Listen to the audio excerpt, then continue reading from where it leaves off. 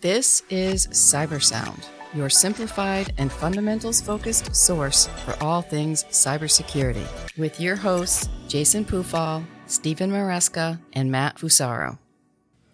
Welcome to CyberSound. I'm your host, Jason Pufall. Joined as always, Steve Maresca and Matt Fusaro. Hey, everyone. Hi. So I feel like this is a complicated topic because it's sort of top of mind for a lot of people. We put our heading down. AI, friend or foe. Maybe that's a little sensationalized, but I don't know. There's definitely groups, and we can talk about this specifically. Certainly, groups of people who are advocating for the sort of slowdown or halting of development around AI. I think people are concerned about maybe advancing too quickly and posing a threat, right? The foe side of things. But I think we also should cover, some of those really positive applications that we're already seeing for, ChatGPT and image recognition and some of the stuff that Microsoft is doing, to talk about, maybe where it can be a friend if we wanted to do that. So it's developing. It's developing quickly.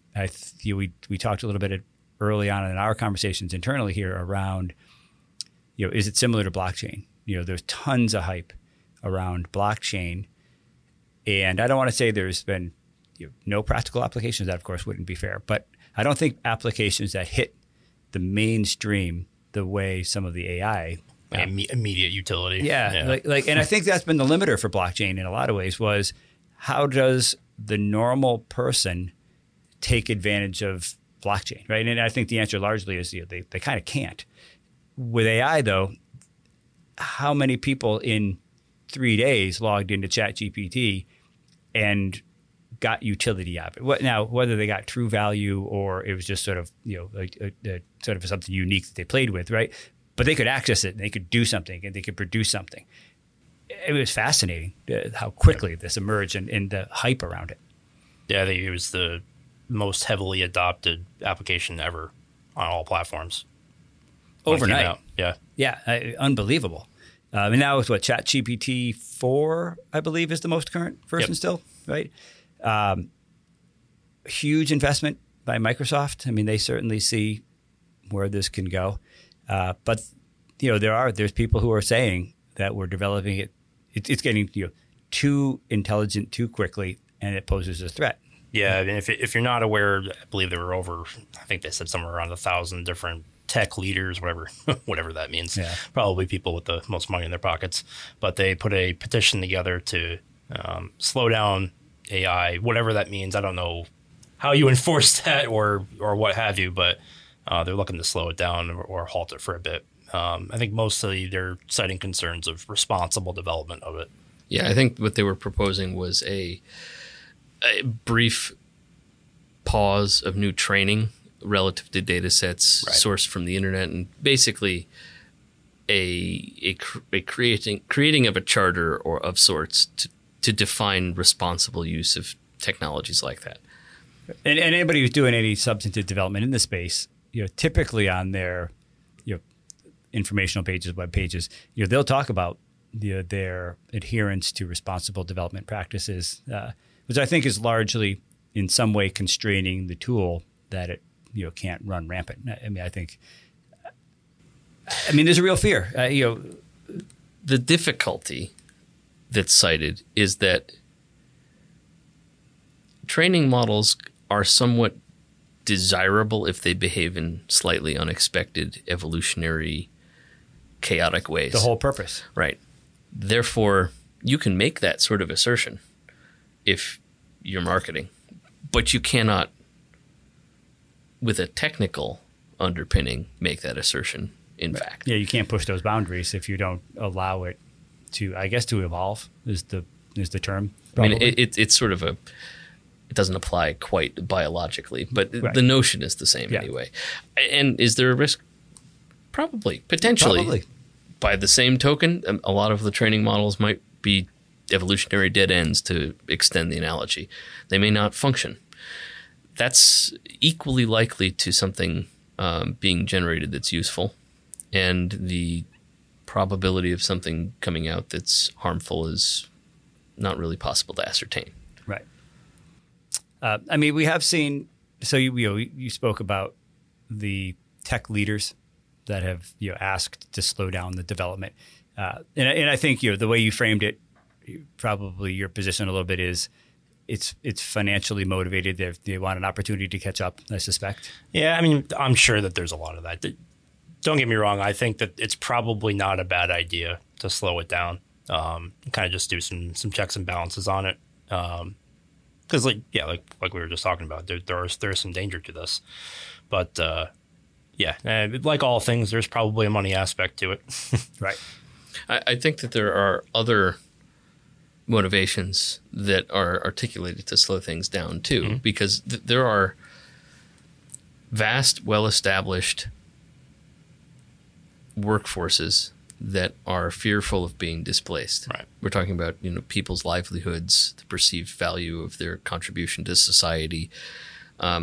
Essentially, the fear that well-established norms of interaction and our purpose will be disrupted by something that takes away what we see as fulfillment or what we as people use as part of our identities. I think that's partly behind the blocking of Italy to ChatGPT. I think it has to do with privacy as well. But, ultimately that's also at the background of these conversations.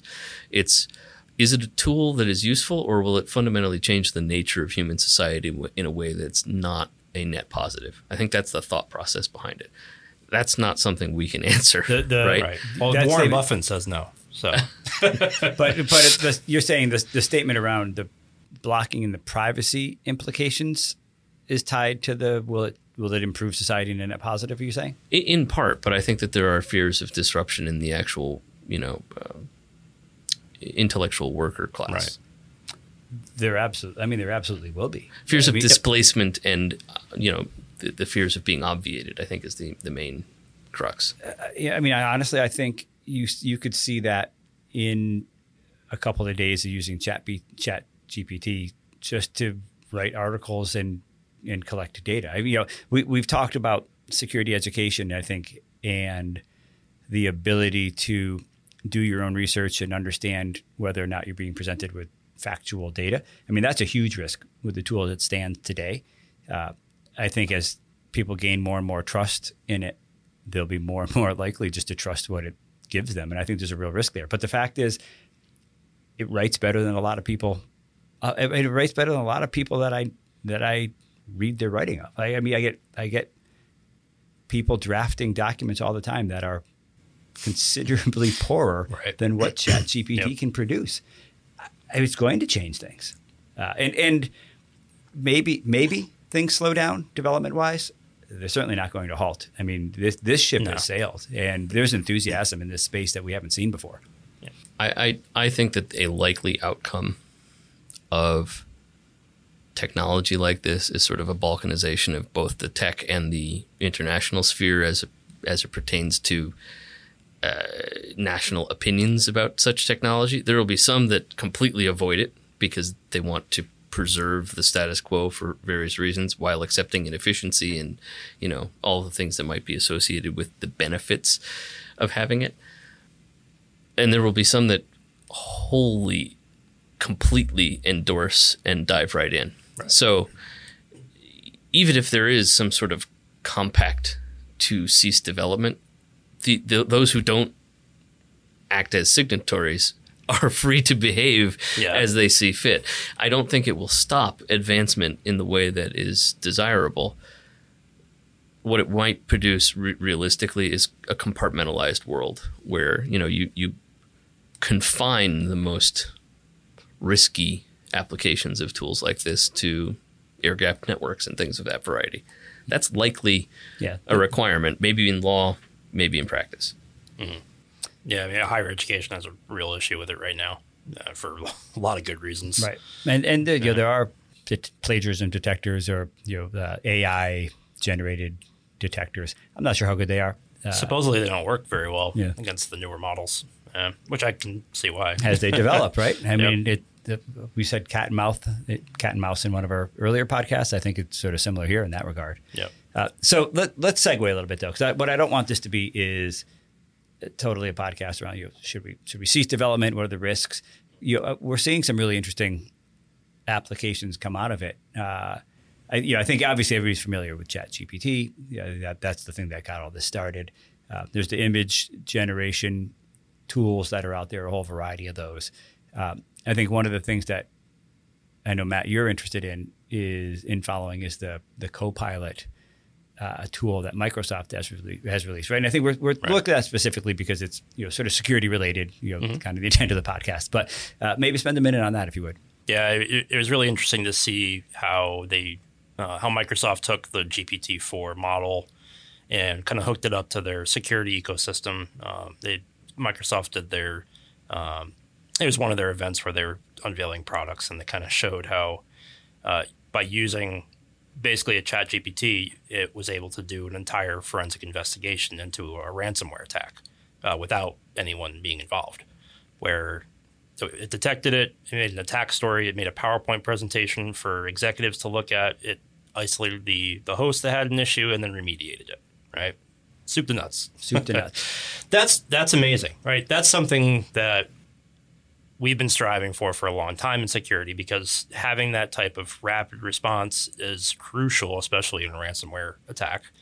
But then you get back to it's going to make mistakes sometimes, right? They even say during their presentations, this is not perfect, but it's a good tool to use right now, right? It's going to help you out, which I agree. Having more tools available to get to answers quicker, or to summarize things, or to do slightly mundane tasks like make a PowerPoint presentation so that everybody else knows what's going on. Taking those things out of daily life is good, I think. But like we said before, it's going to depend on an operator that is paying attention, knows what they're doing, and knows whether or not the results are what they should be, right? So, the interesting thing, because Steve, you had mentioned before, the concern around reducing the need for knowledge workers. In a way, you can make the argument that this actually lets people get into a space that might otherwise be really difficult. I'd agree. Yeah. It could make the same demographics that are fearful of being displaced far more effective in applying their knowledge. I think that is a very reasonable argument to make, because it cuts out the inefficiencies of the mundane tasks and gets you to just making decisions with better information. It's the framing of what we're talking about more than anything else. I mean, if Copilot can do what you just described, so essentially detect, provide you data on the how an attack was executed, and then we'll set the PowerPoint stuff aside. If you can produce that for a more junior analyst, now they've got something to look at that they can maybe validate, rather than try to assemble from scratch, which is hugely valuable. Right. And I think really does open the space up to people who might not have the experience that you typically need to do that kind of work. Yeah, it's kind of a continuous learning thing for them too.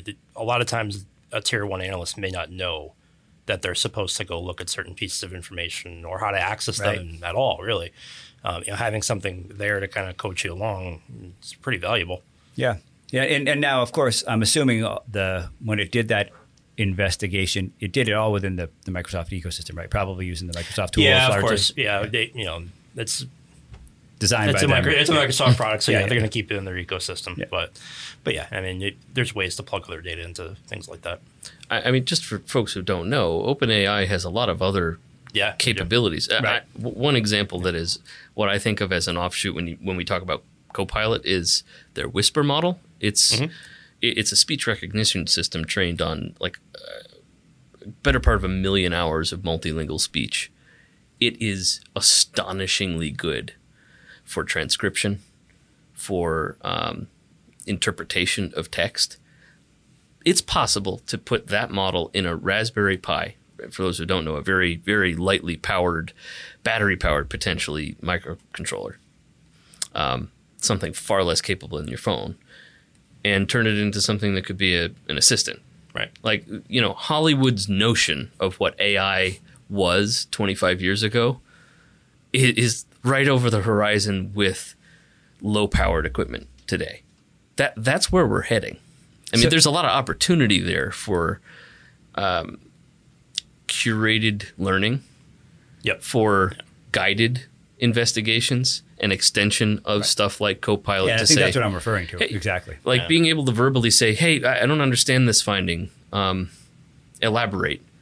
That all by itself, verbally, with no prompting textually. I mean, that's where we're headed. And that's a hugely interesting, encouraging path. The challenge, so now we're segueing a bit, but we, in my house, we had a discussion around statistics. My wife, my son, and I won't get into like why, it doesn't matter. But frankly, none of us are statistics people. We don't have the background in it. And we asked ChatGPT, can you develop a statistical model that meets the criteria that we gave it? And it gave an incredibly detailed answer that probably was accurate. But the fact is, I have no way of validating it. That'll be a challenge. And I think, sort of jumping off what you just described, if you have no foundational understanding, because candidly, my background in statistics is pretty light, and this was pretty complicated. I think what it told me was great, but I have to find somebody to say, what it gave you is actually accurate. And I don't know how you get to the point where you can take the output and truly trust it. That'll be interesting to see how that develops. And maybe you can't. Maybe you ultimately just have to have some trust in things that are straightforward like that. But I don't really have any theories. I think we'll return to some sort of proof-driven reality, because honestly, if you can't point directly from origin, the prompt you're giving a system like this, to the conclusion in a discernible path, even if it's contorted, as long as it's explained and you can get from point A to point B, that's a better place than having no understanding of the path. Right. And that's kind of the place we're in right now. And I'd say that was the exact outcome. Yeah. You got a couple of good pages of really detailed notes that I felt like, well, it's probably right. I think that answers our question, but I guess it's better than the starting place, which was no ability beforehand. So, I mean, I think my big takeaway from how all of this is going is it's not going anywhere. Find ways to use it properly, right? Find ways to integrate it into what you're doing responsibly, because frankly, if you don't, and the rest of the world is, you're going to be left behind, right? I know a lot of people kind of are shaking their fist at it right now, but it's not going to go anywhere. No, they shouldn't. This is the Matt's hot take section. It is. Yeah, it is. for sure. One of the most interesting things that I've seen, and kind of the reaction to what you're saying, is annotated models that produce sort of like the back end thought process, so to speak, for the content produced. Being able to say, this is a supposition. I don't have facts to back it up. Right. But I'm assuming that there is this fact that's not part of the prompting or the data set that I have, therefore I'm making an inference. That by itself may help massively to sidestep some of the problems we're talking about. Yeah. Because it's honesty about guesses being made versus things being decided upon fact. It's such an interesting thing that you're bringing up, though, because I don't think most people care about that, and I think that's the reason people are so nervous about it. Is I do think the enthusiasm over the tools as they exist now is that they feel like they're conversing with you. They feel like people feel like they're getting accurate information with very, very, very little effort, and they trust it. And I don't think that's going to go away. But people are very appreciative if I tell them I don't know, and if they hear me say that, it changes the interpretation of the conversation we're having in a way that makes it understood there's sort of a shared responsibility in navigating. I agree and disagree with you at the same time. I think that would be helpful to have that annotated in there. But at the same time, I don't think people will interact with it the same way they do a human, right? When it says I don't know, you assume it's broken. Right. Right. Yeah. This isn't working for me. Yeah, right? it's fair. That's not what you think when you talk to a person, though. And the deficiencies of all of these platforms today can be benefits with the right framing and coaching. Right. You know, if a generative AI platform emits something that it thinks is the appropriate output, maybe if I know that fact, I can backhaul that to my prompt and say, I can fix my question. I didn't ask it correctly. Right. The tools need to be used appropriately. Otherwise, honestly, you get garbage out if you put garbage in, and that's this truism for all of computing's history. So you've got these tools though that are accessible to everybody. Not everybody can formulate their questions, can update their questions based on what they've just received as an answer. Like there's a lot of expectations that you have there. I can use a chainsaw. You do not want me cutting down your tree. Yeah. I mean, you know what I mean? Exactly. Yeah, fair. I mean, fair enough. It'll be interesting to see tools that are accessible to the entirety of the population, how they develop, what the trust in them is. And I think the trust is higher than it should be right now. And I don't expect that to change probably. I'm really enthusiastic about things like a Copilot. And really, there's a whole other project. There's a whole ton of projects out there that are using AI. And there's some fascinating uses here. And coming back to the blockchain for a second, like we were all interested in crypto and blockchain, and we watched all that stuff pretty closely. It was always hard to get really enthusiastic because it felt so niche, and it felt like people were just searching for ways to integrate blockchain. Where with AI, it just feels like there's a million opportunities there. So yeah, of course they are, and I think they're still searching. Right? What did you say? Medical records was one location, right? Yeah, but there's a handful, I think, that have really materialized.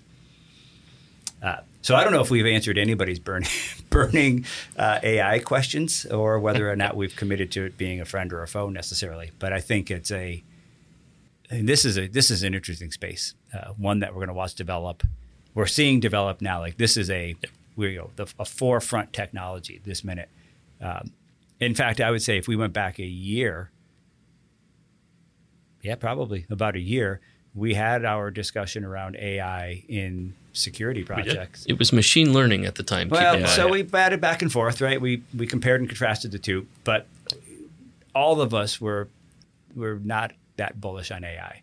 And I think a year we've seen huge changes in that, where now we're having a conversation around the potential value of AI relative to a forensics investigation for ransomware, right? I mean, what a change in a year. I think the next year is going to be hugely different than this. We have no idea what's coming. No idea. So we're prognosticating, right? Like Matt's hot take. That's what I feel like. We're reading the podcast. You are the crystal ball in the center of the table. That's what it feels like. So I mean, this is a topic where I feel really good about saying if everybody wants to talk about it, like we don't have all the answers, but we're certainly interested and we're certainly watching it, as I think a lot of people in the space are. So if there's a conversation to be had, this is probably a good one, and we're happy to have it. So, and if nothing else, we hope you found this podcast interesting, because there's a lot to uncover here. Thanks for listening. We'd love to hear your feedback. Feel free to get in touch at Vancord on LinkedIn or on Twitter at Vancord Security. And remember, stay vigilant, stay resilient. This has been CyberSound.